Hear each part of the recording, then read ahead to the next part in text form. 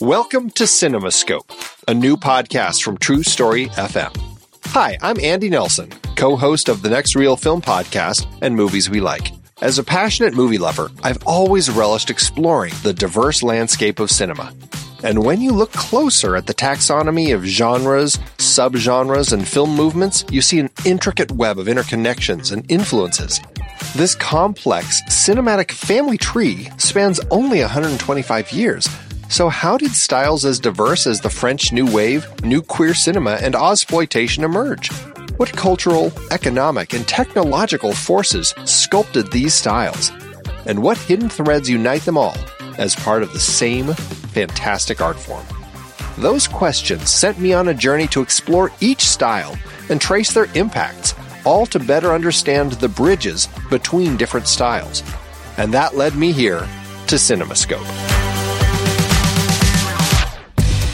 In each episode, I'll be exploring one particular genre, subgenre, or film movement in depth, inviting expert guests to help us all better understand what defines that style, how it came to be, and what branches it, in turn, influenced on this big cinematic family tree.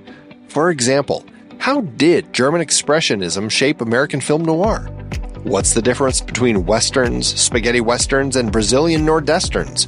We'll examine the economic and socio-political forces that birthed categories like blaxploitation, and we'll spotlight visionary films and directors key to the evolution of different styles.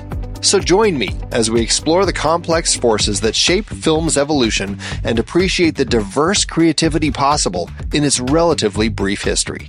Let CinemaScope be your guide to understanding this art form we cherish, how its genres blend, bounce off each other, and advance a rich tapestry of storytelling innovation.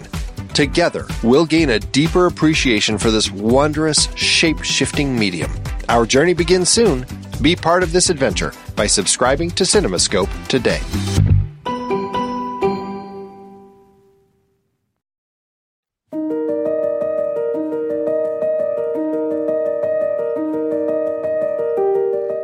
I'm Pete Wright. And I'm Andy Nelson. Welcome to the next reel. When the movie ends, our conversation begins. Love affair is over. The things we like best are either illegal, immoral, or fattening. Charles Boyer and Irene Dunn in Love Affair, tied to each other heart and soul, yet they have no right to love.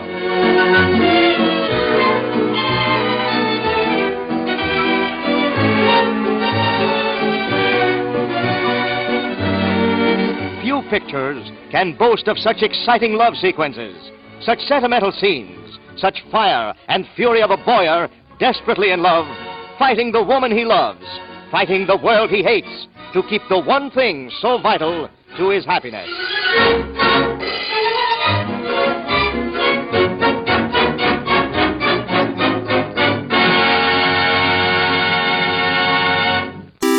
Andy, according to my friend Internet, this is what Letterboxd is. Letterboxd is a global social network for grassroots film discussion and discovery. Use it as a diary to record and share your opinion about films as you watch them, or just keep track of films you've seen in the past. Showcase your favorites on your profile page. That is a lot. You bet it is. That's why I want you to tell our fair listeners just one thing you do with Letterboxd that has changed the way you watch movies. Let them have it. Okay, are you ready for this? So ready. I love lists. As of today, I have 246 lists in my account. I use them to track the movies I watch, organize them in all sorts of different ways. I track them by hand. I clone lists from other people. I use them to plan what I'm going to be watching, all sorts of things. I love creating lists. It's a fantastic tool. Sexiest animated characters. Andy, what is this? We love Letterboxd, and if you're a movie lover, we are sure you will too. And when you upgrade from the free account, you will remove ads and support the great Kiwi team building this amazing service. Just use the discount code NEXTREEL or visit thenextreel.com/letterboxd to get 20% off your pro or patron membership. And it works for renewals as well. You know what's interesting about that line? I do. Tell me. You do? Yeah. Okay, well, tell us. No, you tell me. It was improv from another movie. It was. Six of a Kind. Right. Yeah, it was, apparently it was a line that they they squeezed into this when McCary, who also directed Six of a Kind, thought it would be funny, I think, and had Terry say it. And then apparently critics weren't fans that he put that in. Critics were so weird. Yeah. But did audiences like it? I just don't know. I think it's funny. I'm an audience member and I liked it. But have you seen Six of a Kind? Oh, yeah, that's a good point. See? Uh-huh. No, I've never seen that. We're talking about Love Affair. Continuation of our awards. 1940 Best Picture for Academy Awards. Film was released in 1939, and it was, Andy said, directed by Leo McCary, and stars are the lovely Irene Dunne, Charles Boyer, Maria Ospenskaya. I think it's Charles Boyer, right? Yeah. We're going to be Boyer and Michel all day. Are we going to? No, that's how I've always heard people say it, Charles Boyer. So, had you seen this movie before?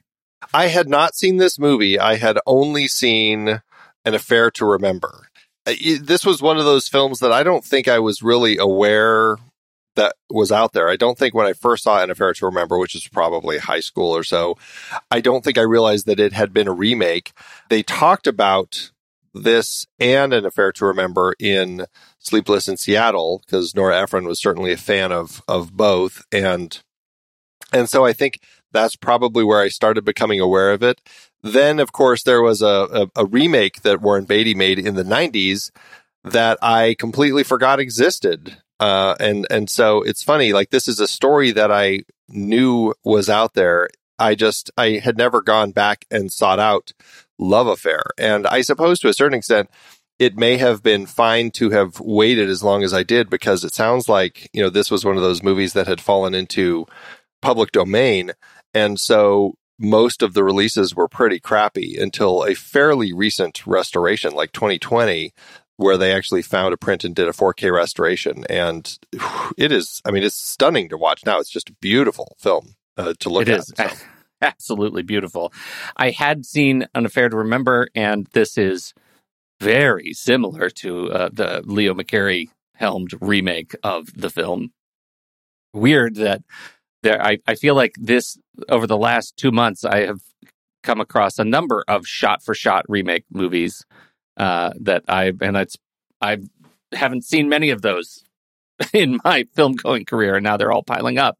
So it made this film very familiar, and yet there is something about Charles Boyer and Irene Dunne that are incredibly, sort of uniquely charismatic in this film, in this period. And so I think the degree to which I like it is directly related to the degree to which I can get swept up in the romance of it. And I'm curious to what degree you were swept up in the romance of it. Yeah, it is interesting because before, in preparation for this, I actually rewatched An Affair to Remember, and then I watched Warren Beatty's and Annette Bening's 90s version that was, once again, just called Love Affair. And it is interesting to see how largely there's not a huge change in the structure of the story in any of them. And, only kind of minor changes across the board that we'll certainly talk about. But it was interesting to never have seen this, watched both of those remakes, and then come back to this one and really see how the core of the story is so strong and so in place when McCary first made it, that it was one of those movies that it's like, well, I don't know if we really needed to do a remake. Although I think that it's a timeless story, so I think it's fine to kind of have those other iterations where it's, different people, different times, and I think it can still work. I think, to your point, watching Charles Boyer and Irene Dunne in this particular version, they had a wonderful chemistry that I really did connect with and enjoy, and I certainly get swept up into the romance of their story. I find that to be very touching. There are some story elements that I always kind of struggle to click with. I'm not quite sure on some of the elements, that the machinations that they go through in kind of the second part of the story.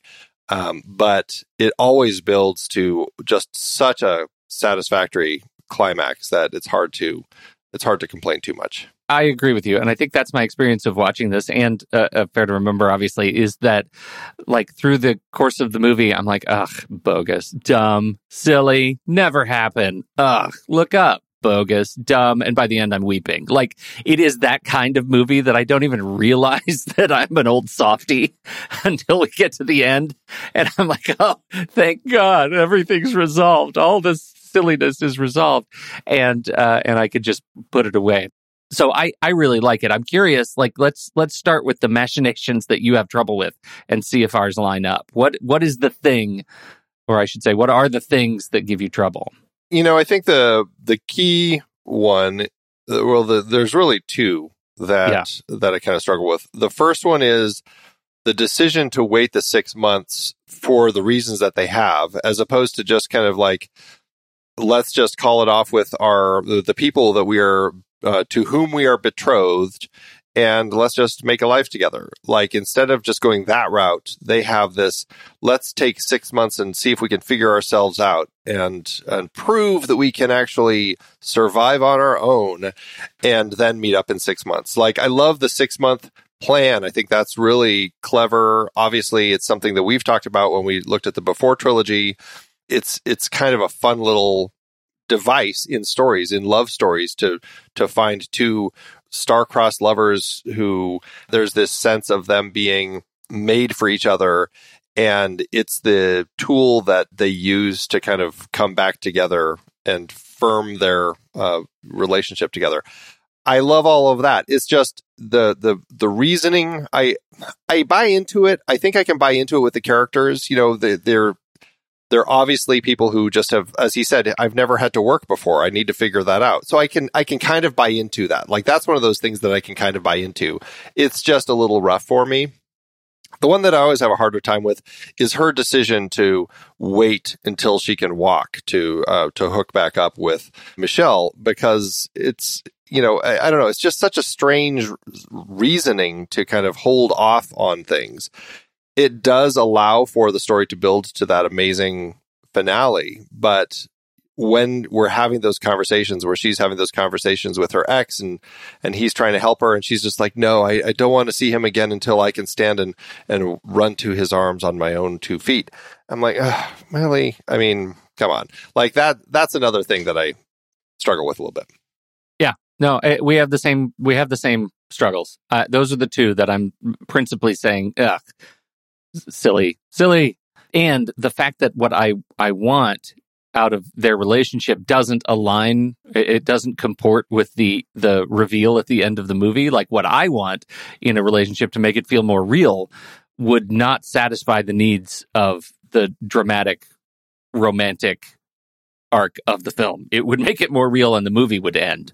And so I kind of feel like by the time we get to him discovering the painting in her bedroom and realizing the truth about her situation, I'm bought in. I'm back around, and I've done another lap, and I'm feeling good about things again. But along the way, it's a long journey for me to kind of stay out of my head and think, why would she do that? And maybe there's a different movie that deals with that's not like a romantic comedy, that deals with the grief and shame of going through such an injury and feeling like you need to hide it. That is not this movie. And I think that's where those things sort of collide for me, that I have to, they have to get out of the way. And I obviously can't say anything about like what that would really be like if I were injured in such a way and suddenly paralyzed and had to, like, if this had really happened, what would I be really feeling? What kind of grief and shame would I be feeling? I don't know. Maybe I'd make exactly this decision. But this romantic comedy, it doesn't play that way. It plays silly, like she made a silly decision. Well, yeah. And I don't know if I'd call it a romantic comedy. First off, there's comedy in it, but I think it's definitely more of a romance film. But that's kind of beside the point. I guess there is that element, and I suppose because I would say it's more of just kind of a romance rather than a romantic comedy. I think there is this element of her meeting this playboy. I mean, he is this womanizer playboy who, we meet him having come back from an affair with his fiance's, was it her sister? I can't remember, her best friend. It was her best friend.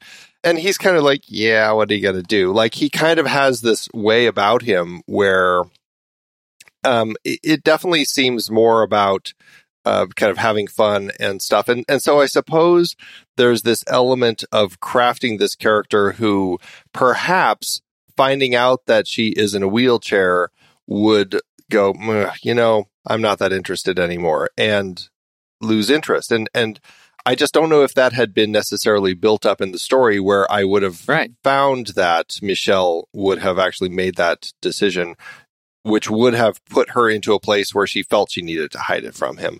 And I suppose that's kind of something that if it had been in there, then I could have bought into all of that a little more. Maybe just the fact that it's a womanizer in 1939 on a cruise ship, maybe especially for people at the time, that was enough for the audiences to read into Terry's character that she's uncomfortable with the idea of revealing that information for fear of losing somebody that she really loves.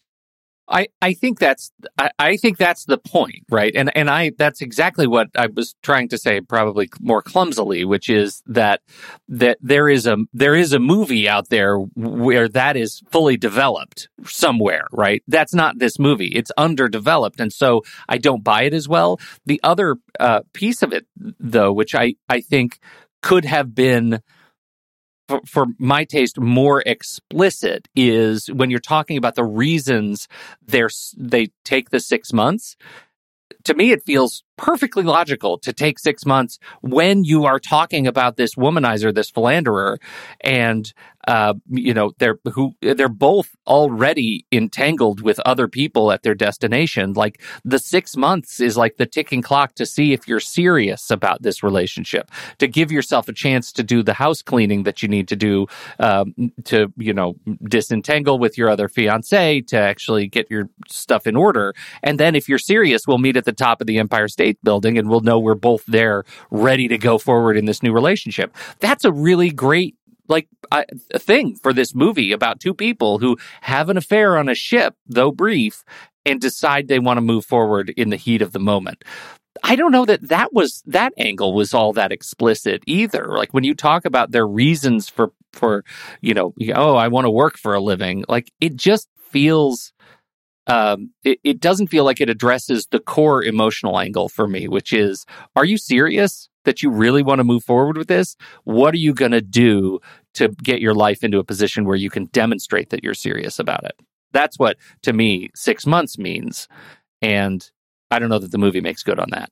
And I think these points, are all very strong. And obviously it's there, we've realized it, we've come up with it, and we kind of, understand that those are the expectations the film is laying out. I think it's not, and maybe we're just looking for something that's actually a little more explicit because it is asking for such reaches in those cases, to have it be just a little more explicit so that it just feels like those leaps in logic for the characters ends up feeling a little more realistic in terms of the scope of the story. Because you watched the other two so recently, just briefly, do either of them, I'm fair to remember, I don't think does anything differently, but does Love Affair do anything to fix any of these points? They both have their differences, certainly. There's obviously a little more in An Affair to Remember because it's like an extra half hour. Like, they have quite a bit more content in the film, although specific moments I can't quite pinpoint exactly what they are. Like, what are the moments that were extra, but they do have stuff in it.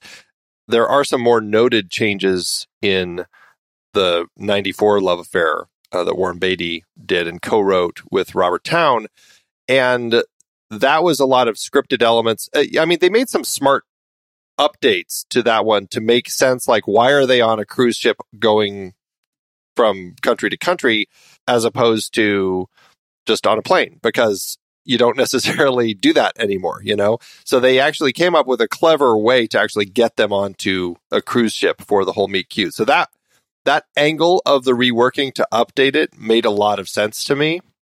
And they're going, instead of Europe to the U.S., they're going U.S. to Australia, and they end up in Tahiti, which is where Katharine Hepburn, who is in that story his aunt, not his grandmother, that's where she lives. And it's, beautiful, beautiful locations. Katharine Hepburn's last film.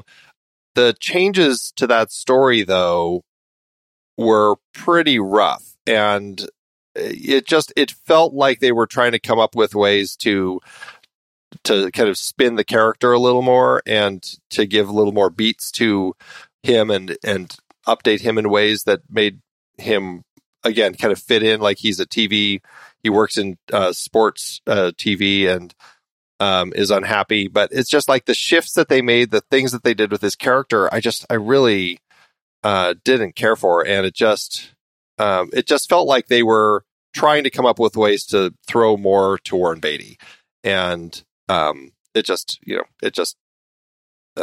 was a harder film to get through. That's frustrating.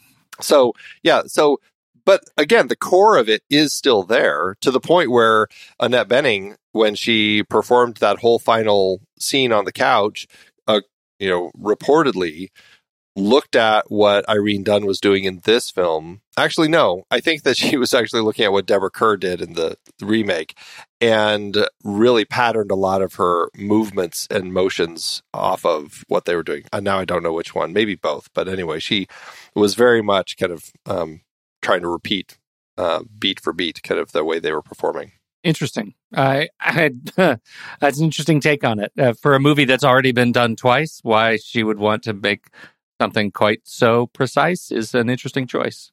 Exactly. Like that doesn't make a ton of sense to me either. Like, why go that route?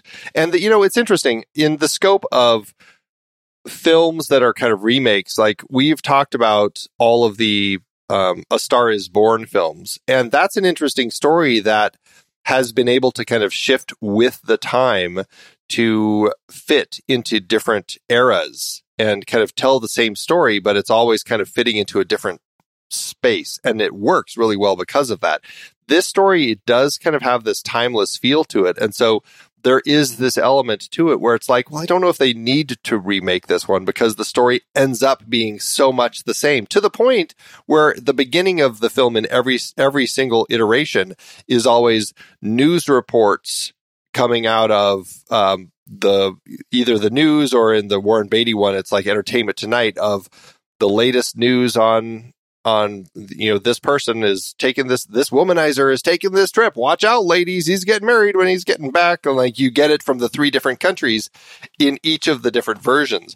And so it's kind of funny, like they are really doing everything they can to absolutely, I mean, again, it's not quite shot for shot, but really kind of craft the exact same story over and over. And it's just, as much as I love An Affair to Remember, possibly a tiny bit more than this one, it is one of those stories that I'm like, I just don't know if, unless you're going to really do something unique with it, I don't know if it needs to be retold again. I mean, certainly not after Warren Beatty's.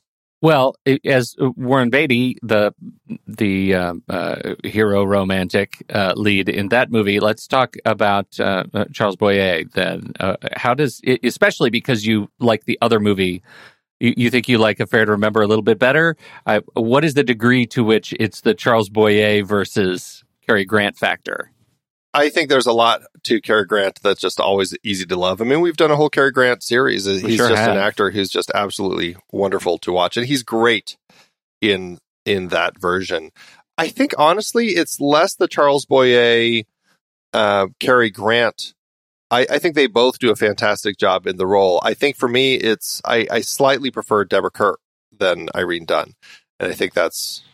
and now I'm doing the Sleepless in Seattle thing. Deborah Kerr. Kerr or Carr? Which one is it? Right.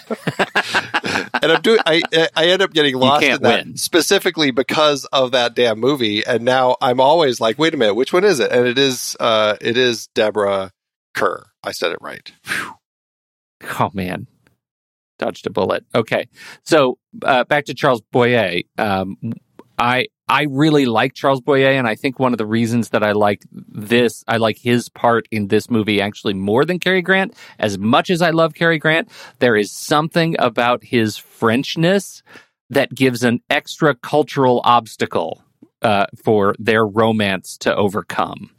Because there is such a stereotype about not just a womanizing man, but a womanizing Frenchman that is is like woven into the tapestry of these movies. Like that, the fact that he is French sends a signal that she is, if they get into a relationship with one another, she's going to have to like really figure out how to jump through flaming hoops, or that if they do end up together, it will be truly the love of a lifetime because we know what we know about Frenchmen, right? Like that's they French men love women and vice versa. French women love men. It's just a romantic place and there's a lot of romance.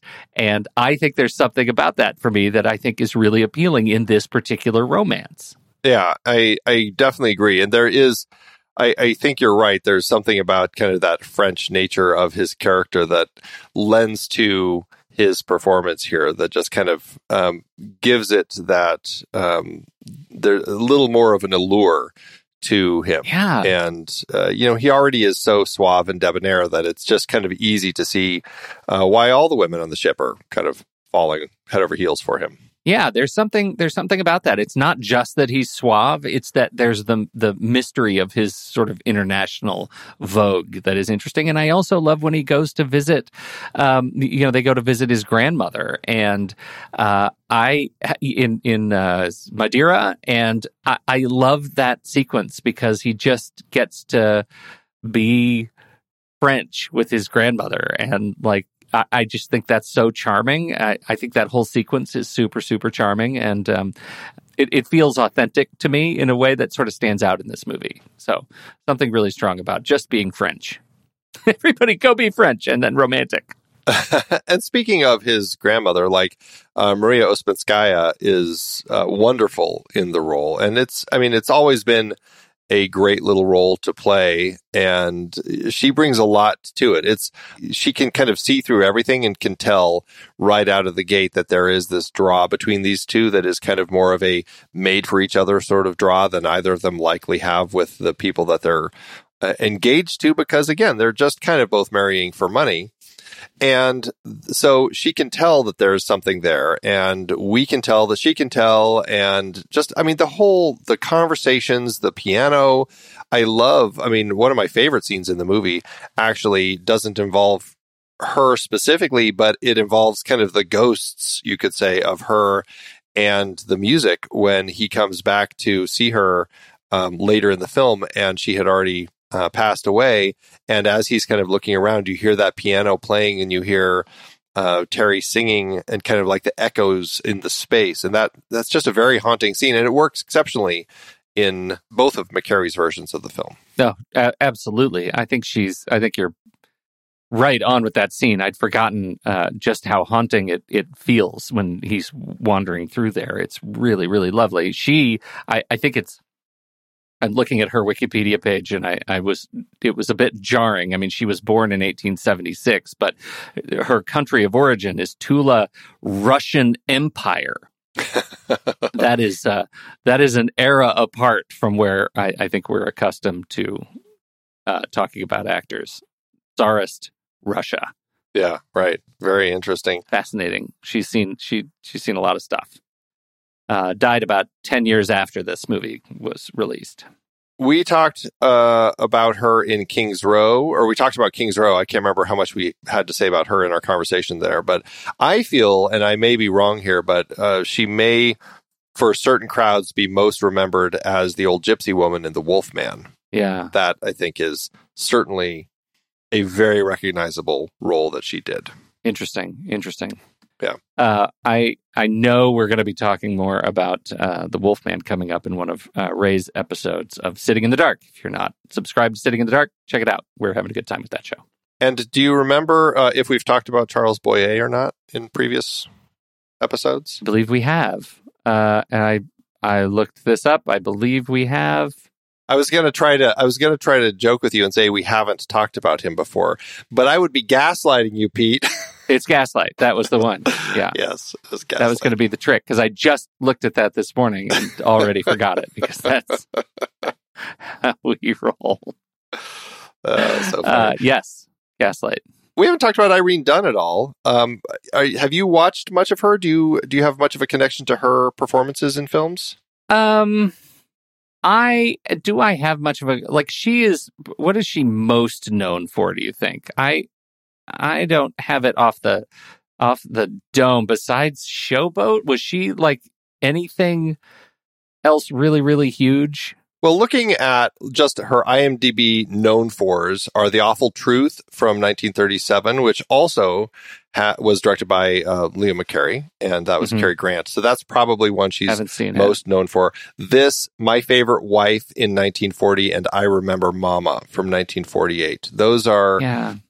Again, you never know with the IMDb known fors. Are they really, is that what they're most known for or what? Yeah. But that's what they have.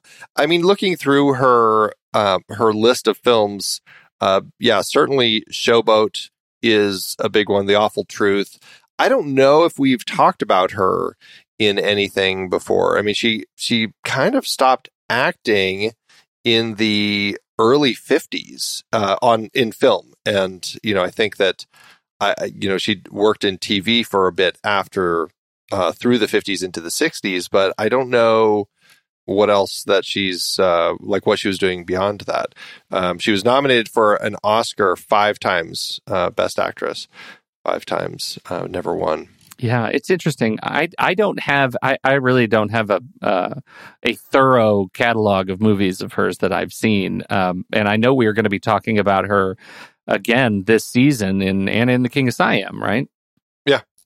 So that's coming and will continue to build, but she's been in a lot of movies and largely underrepresented in my catalog. Yeah, I wonder if it looks like, she had 3 box office failures at the end of her run of films. And it looks like that may have just been something that kind of pushed her to retire from Hollywood, Yeah. Right. Interesting. But it looks like she did become an activist and actually an American delegate to the United Nations. All right.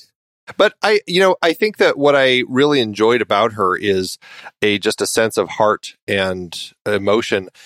But I think when comparing her to Deborah Kerr, I felt a little more connected to Terry in An Affair to Remember than I did to Terry in this one. And I don't know. I don't know if that was just something because I'm more familiar with Deborah Kerr or what, but that I think for me is the thing that slightly pushed that one over the edge, as much as I do love Irene Dunne. And, I will say, there were some great comedy beats. And, we haven't really talked about Leo McCarey, but certainly a comedy director. And there were lines like the one that just caught my head because it was so funny. It was toward the beginning when they meet on the boat. And, she said, "Not that I'm prudish. It's just that my mother told me never enter a man's room in any months ending in R." And then his response was, "Your mother must be a very beautiful woman."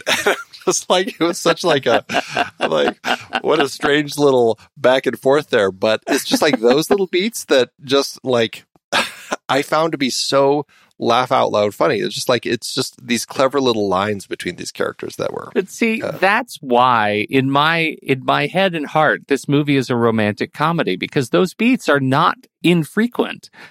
There are funny bits throughout this, just in the way the movie and these characters are written. And so, we may not categorize it. It ends or there is that twist when she's actually hit by the car is, it is a deeply disheartening moment for her character journey, right? It's very sad, but I don't think that makes this movie unfunny. Right? I just really enjoy it.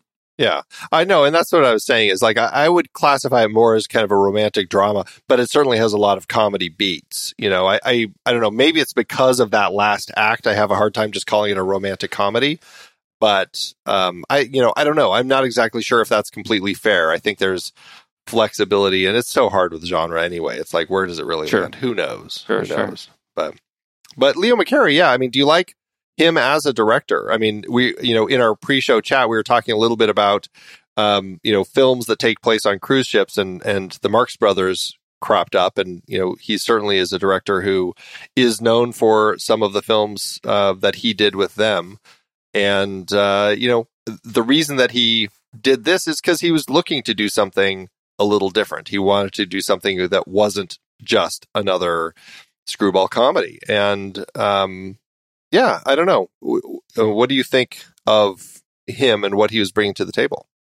Well, it feels like some real effortless character direction, right? I've never at once felt like I was like the actors, like the performances were, in any way challenged. Like it just felt super easy to watch these people and believe that they are human and believe that the comedy was natural. That's one of the things that when you see a comedy like this, a romantic comedy, a romantic drama with comedic beats, that I want to be able to walk out of this movie feeling like I'm capable of delivering on the same sort of wit and witticism that these people are. Like I want to feel like the director has put me in the same league as these people, as feeling human and approachable and yet funny, right? They are in social situations, they are the best of what I could possibly be. And I really like that. It feels super authentic. And I think he delivers. Yeah, I think he captures the right comedy beats. Like all the stuff on the cruise ship is just flawless. I mean, it all worked so effortlessly. And it just like the way that they meet and connect and just everything was just easy. And it just was so romantic and all of it was there, and all thanks to McCary, just the way that he crafted it. And I think that it develops. I think there's a little bit for me in kind of this slowdown when they part ways and they're both kind of figuring themselves out, that whole stretch of the film. It's not, it's fine. It's just, I think because I love them together so much that I just kind of want to get to that next part. But I acknowledge it has to be there in order for the story to work the way it does. I did like I couldn't find the original source, but what is quoted in Wikipedia is Clark Wales' quip from this magazine that I can't find online. Recommending a Leo McCary production is something like recommending $1 million or Beauty or A Long and Happy Life. Any of these is a very fine thing to have. The only trouble is there are not enough of them. That generally feels like my experience with his work. Yeah, right. It's interesting. Like this story, like he came up with it. He was on a cruise with his wife and trying to, get over his writer's block. And when they got back to the U.S., he saw the Statue of Liberty, and he came up with this idea of these people on a cruise who meet. They're both, connect. They're both engaged to somebody else, and he kind of came up with this whole premise.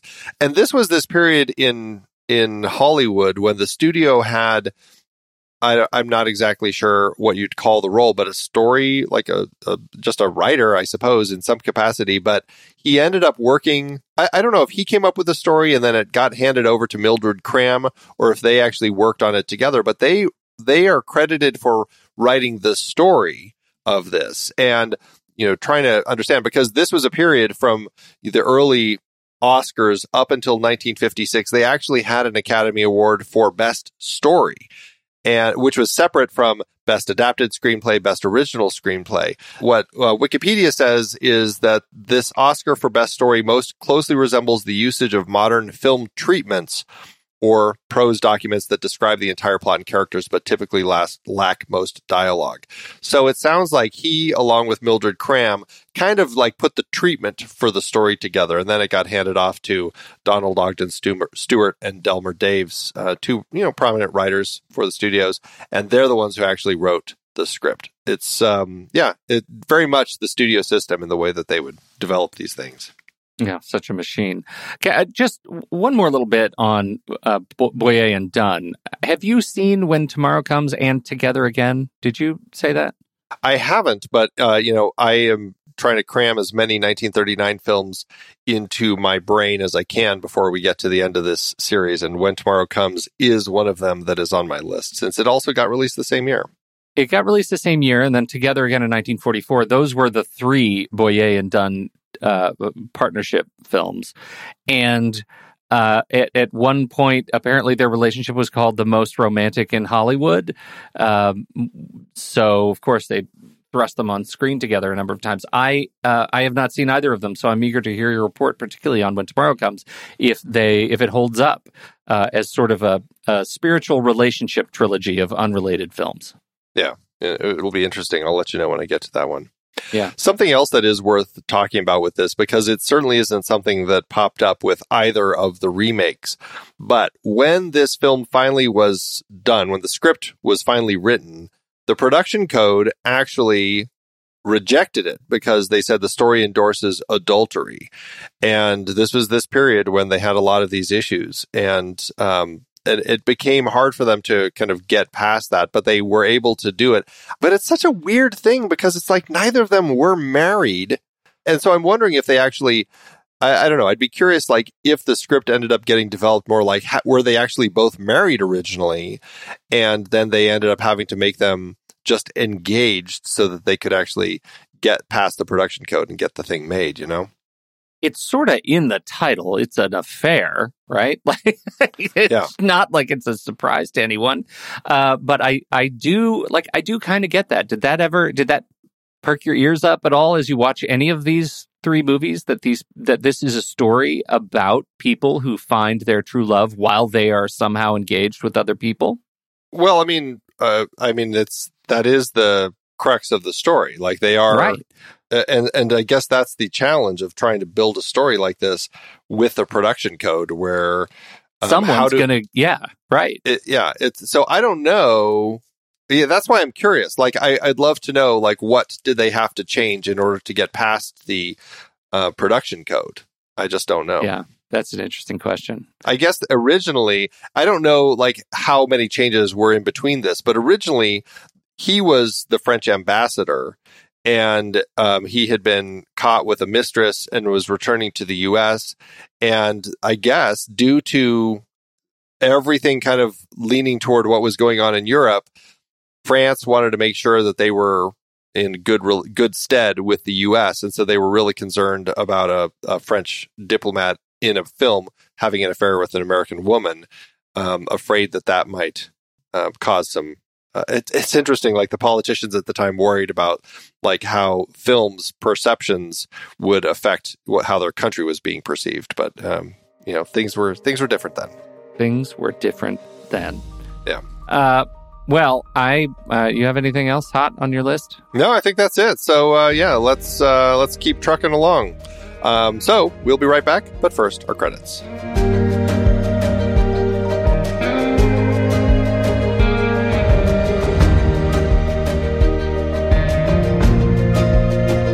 The Next Reel is a production of True Story FM, engineering by Andy Nelson, music by Roy Spiegler, Oriel Novella, and Eli Catlin. Andy usually finds all the stats for the awards and numbers at the-numbers.com, boxofficemojo.com, imdb.com, and wikipedia.org. Find the show at truestory.fm, and if your podcast app allows ratings and reviews, please consider doing that for our show.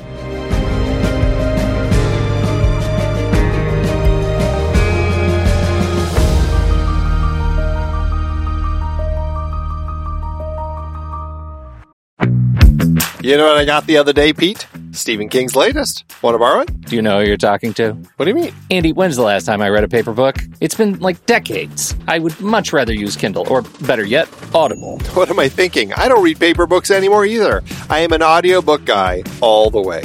For those of you looking to listen to the books behind the films we talk about here on The Next Reel, get a free audiobook download and 30-day free trial at thenextreel.com/audible. It's the way to go. Season 13 is a fun one, looking at various awards categories over the decades, from Best Picture nominees to cinematography, adapted screenplays to visual effects. And a good number of movies we're discussing started out as books or plays that you can read now on Audible. 1940 Academy Awards Best Picture nominees Of Mice and Men and Wuthering Heights. What a great way to start this season. In other series, we also covered The Killers, based on Hemingway's short story. A Place in the Sun, Strangers on a Train, A Streetcar Named Desire. Beckett, A Boy and His Dog, The Princess Bride, Congo. The Scarlet Letter, Jackie Brown, The Woman in Black. So many great movies from so many great sources, and they're all on Audible. Producing this podcast is a lot of fun, but takes a lot of time. We've dropped the dynamically inserted ads because they're so annoying and have no connection to our content. Plus, they just jam those things in wherever they see fit. We listened to you when you said you didn't like them, so now we're directly appealing to you, our dear listener. Please consider an Audible subscription to help support The Next Reel and our family of podcasts. I have been using Audible along with my family for decades now. I love it, and I have read hundreds of books through it. I couldn't be more pleased with their service, and I know you'll love it too. Head to thenextreel.com/audible and get your free trial. It really helps us out, and you have a world of over 200,000 audiobooks open to you. So much great material available. Dive in with a free 30-day trial at thenextreel.com/audible. Start listening to amazing audiobooks of your favorite movie source material with your first free audiobook today. That's thenextreel.com/audible. So we've already really been talking about it. This movie was remade twice. Were there others that we need to think about? Yeah, actually, interestingly, well, we've talked about, like, this is the era of radio adaptations. There were 2 of those, and Irene Dunne actually was in both. Charles Boyer was only in one of them. Also, interestingly, all of the remakes, Terry has always been Terry McKay, but the male's role has always changed in every film. And I'm not exactly sure.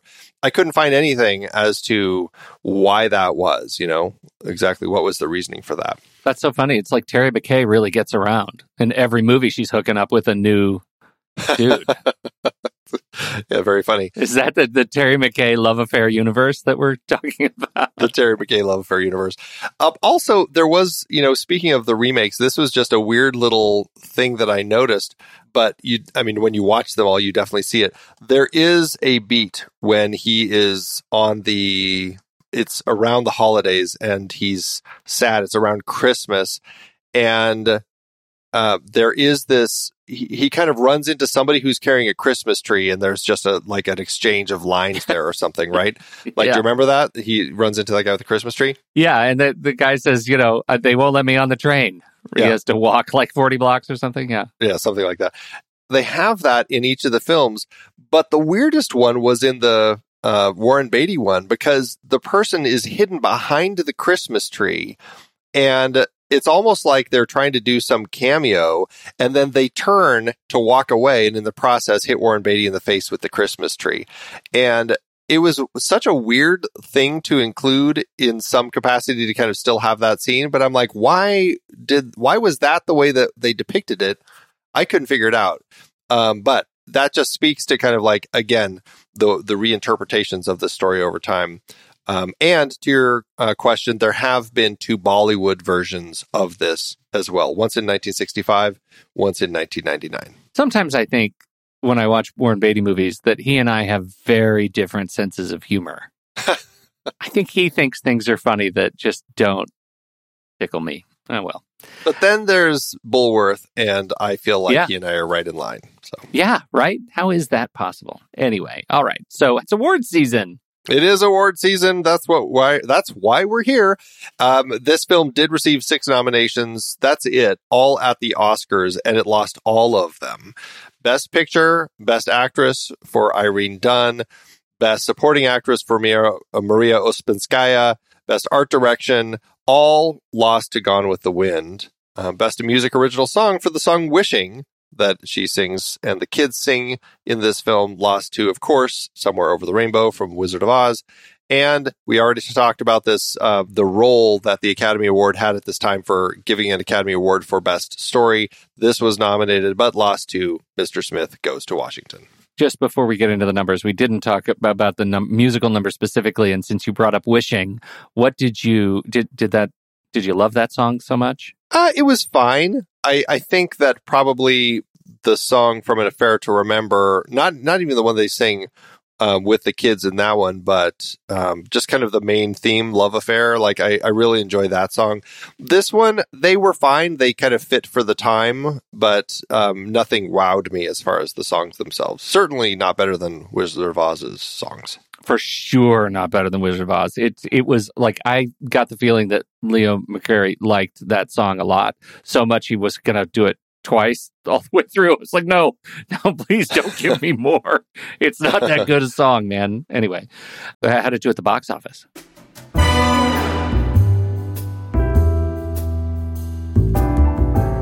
Well, McCary's romance film cost $860,000 to make, which equates to $18.2 million in today's dollars. The movie opened April 7th, 1939, and it did well for itself. This is where it gets frustrating, as I've been talking about, like last week, trying to dig up this old information.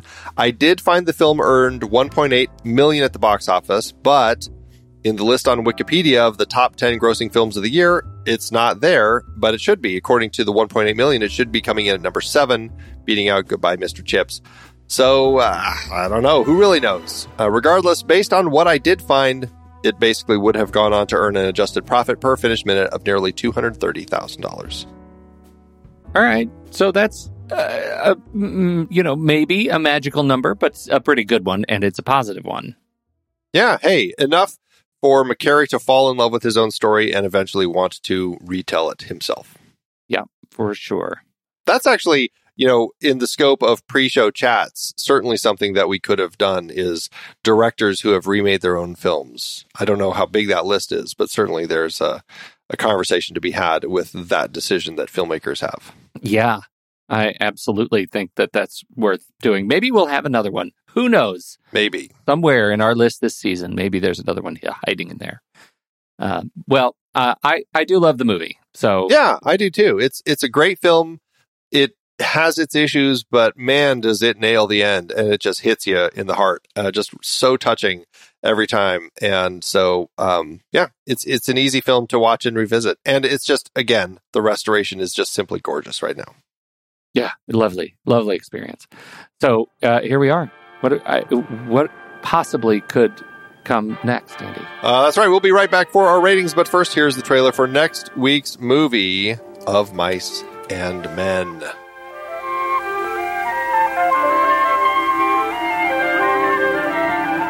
George, what do you want?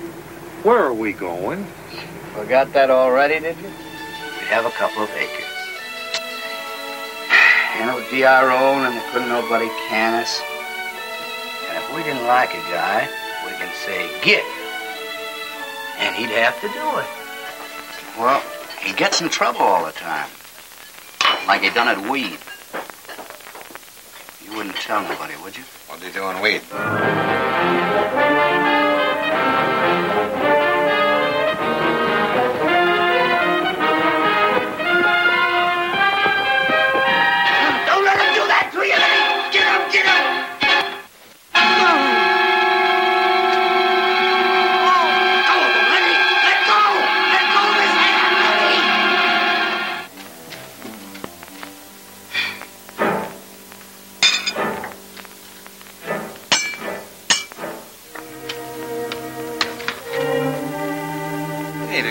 Dog that matters. It's the way a guy feels about his dog. Candy ain't being nice to him, leaving him alive. All right. You can take him.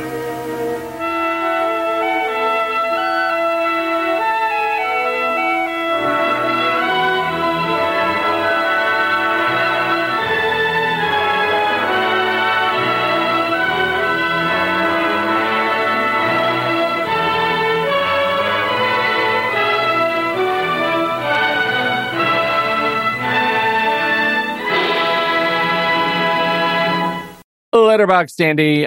You know Letterboxd. I know you do because you're on it all day long, like a real addict. You're a addict with no vowels in that either. It is our favorite social media network for movie lovers. You can find us over there at letterboxd.com/thenextreel. And that's where you can sign up. You can start tracking the movies you watch. You can rate and review movies. Your reviews, other people can read your reviews. You can read other people's reviews. It is a fantastic community. We have all of our show watch lists over there, all of our upcoming season watch lists. You can grab and watch right along with us and use it as a bit of a bingo card to track your own watch. And that is where we are going to review this film today. If you want to get rid of the ads and support the fantastic Kiwi team that makes this service, visit thenextreel.com/letterboxd. You'll be whisked over to the checkout page where you can upgrade to patron or pro account and save 20% off. It works for renewals as well. Andy, what are you going to do with your stars today? It's an interesting film. Like when I watched the other versions, I think I gave An Affair to Remember, 3.5 stars. Love Affair, I probably gave, I don't know, a half star. I just struggled with that one so much.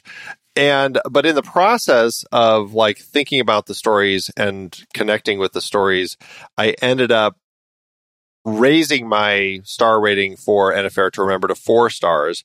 And I feel like this one is right there as well. It's 4 stars. Like they both work really well. There are some things that I do struggle with, but largely, man, it's just that end just hits me in all the right ways. So 4 stars and a big old heart from me. We're right in the zone, although I think I'm going to have to rewatch An Affair to Remember, because I think that's going to end up being a 5 for me, and this is a solid 4.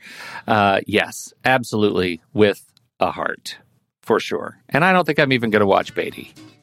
Don't bother. Based on your review, I'm not going to bother. Yeah. Thanks for that. Well, don't forget, visit thenextreel.com/letterbox to get your Patron or Pro membership. It works for renewals as well. So what did you think about Love Affair? We would love to hear your thoughts. Hop into the Show Talk channel in our Discord community, where we will be talking about the movie this week. When the movie ends, our conversation begins.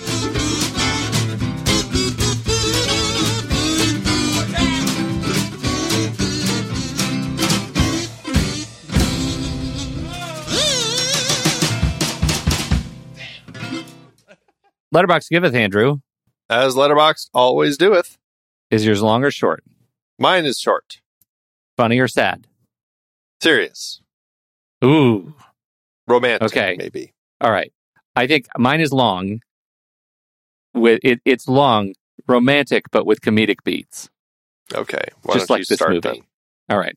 This is a 3.5 star from Taylor Leverage, who says, Charles Boyer is like the Pokemon evolution of Maurice Chevalier. They both got the French accent, but Boyer has much more maturity and serene charisma.